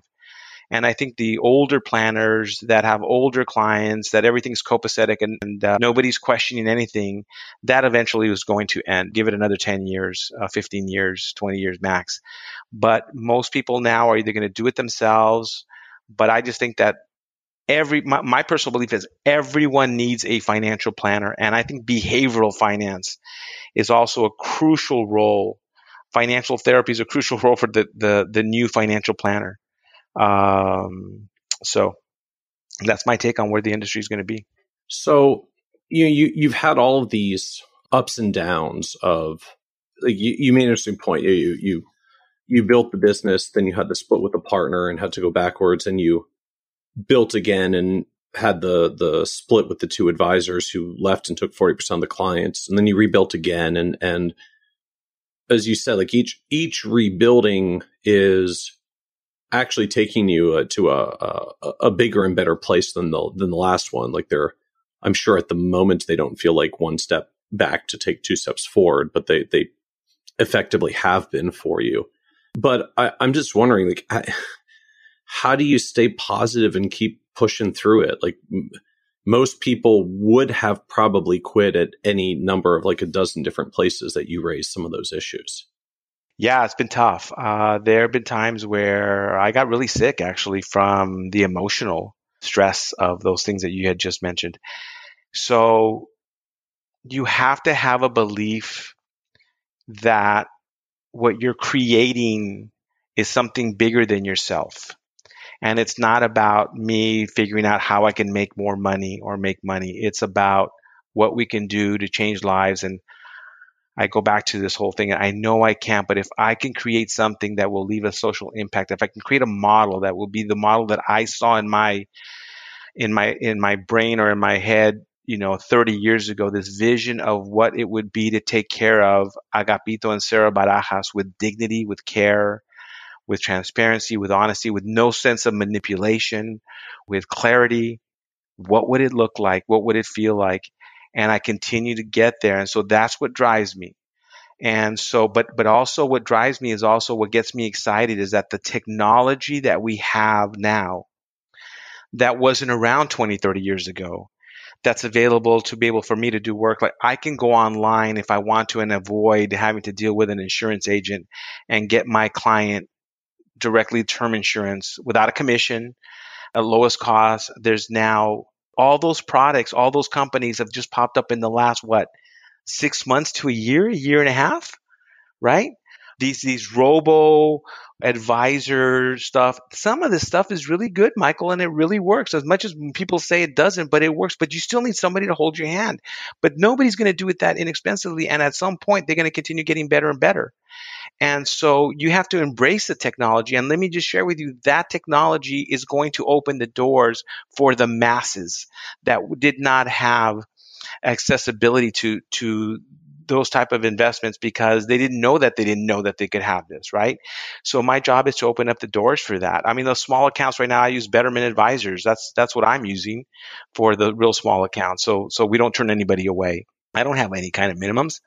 So that's what keeps me excited. You know, Michael, the Bob Verises of the world, the Michael Kitzes of the world, you guys, you tell it like it is. That's what gets me excited. You're not afraid to say what needs to be said without any form of manipulation. And that to me is what gets me excited. So I think we're moving in the right direction.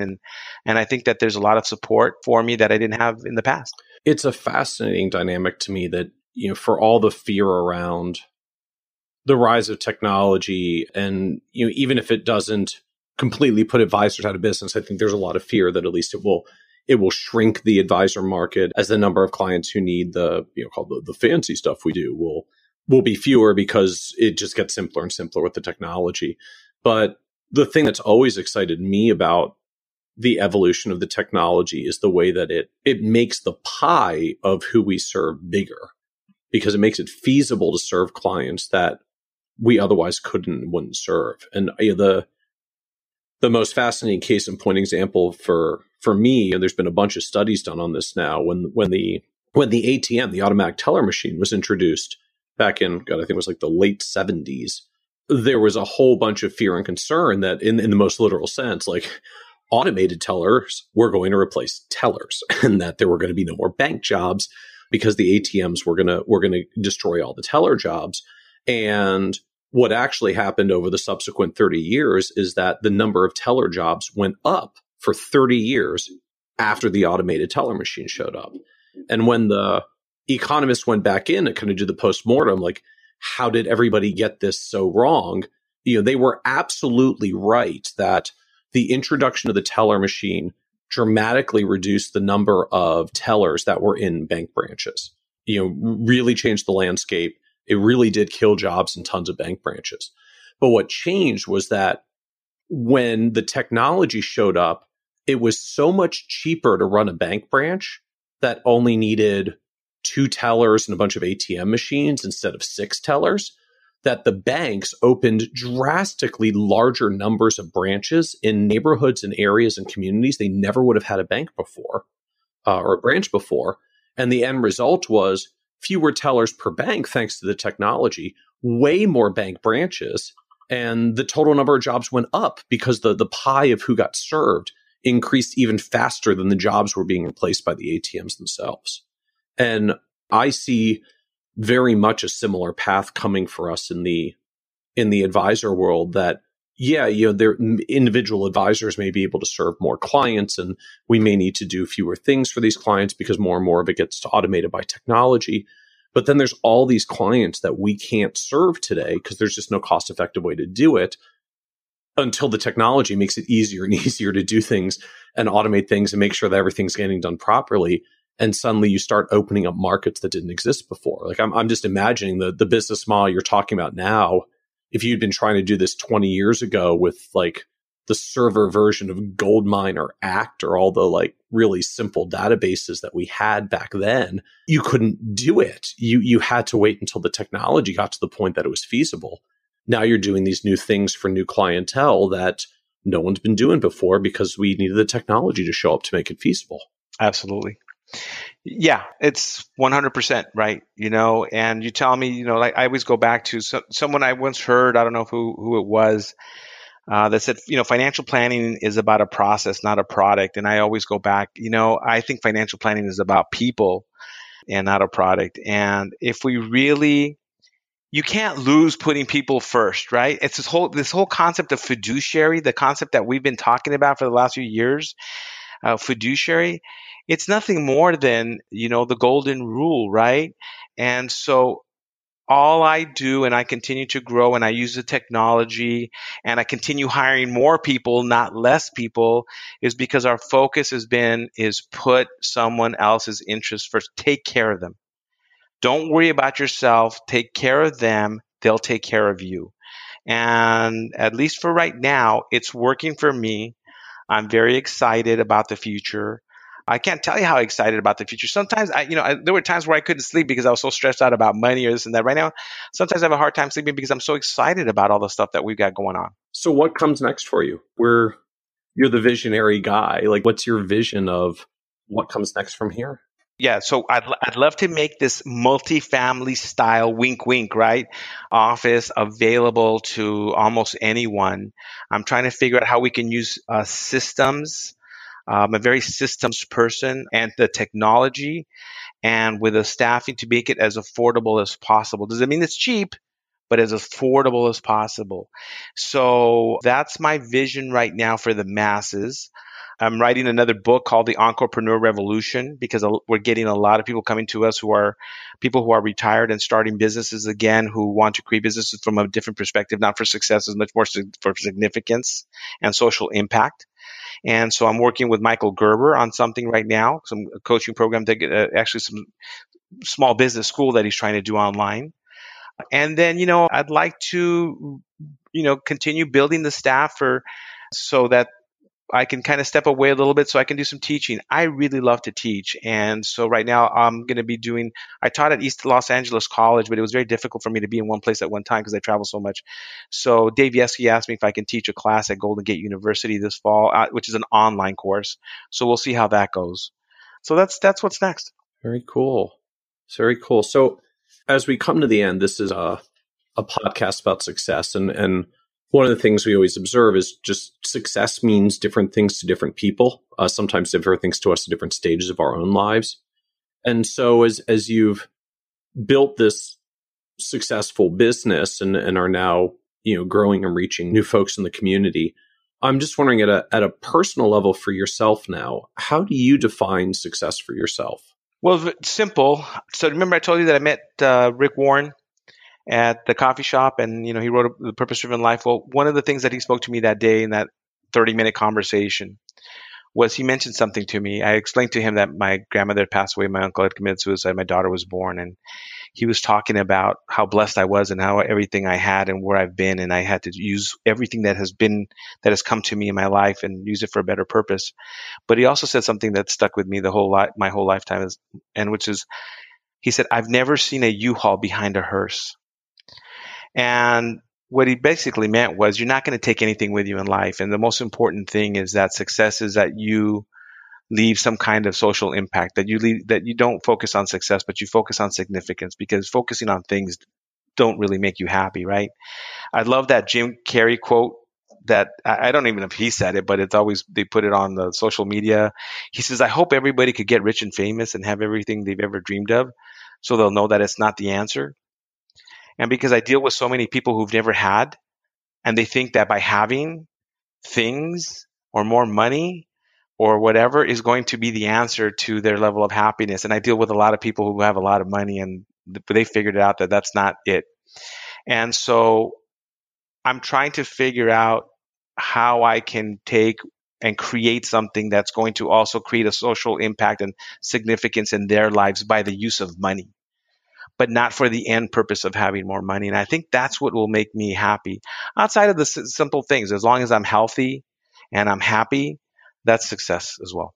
Well, amen. Well, I'm excited to see where the journey takes you next. It's a pretty amazing shift to go from I'm having trouble sleeping because I'm stressed about the money in the business to I'm having trouble sleeping because I'm so fired up for the opportunities of the business. So I'm really excited to see where it takes you from here.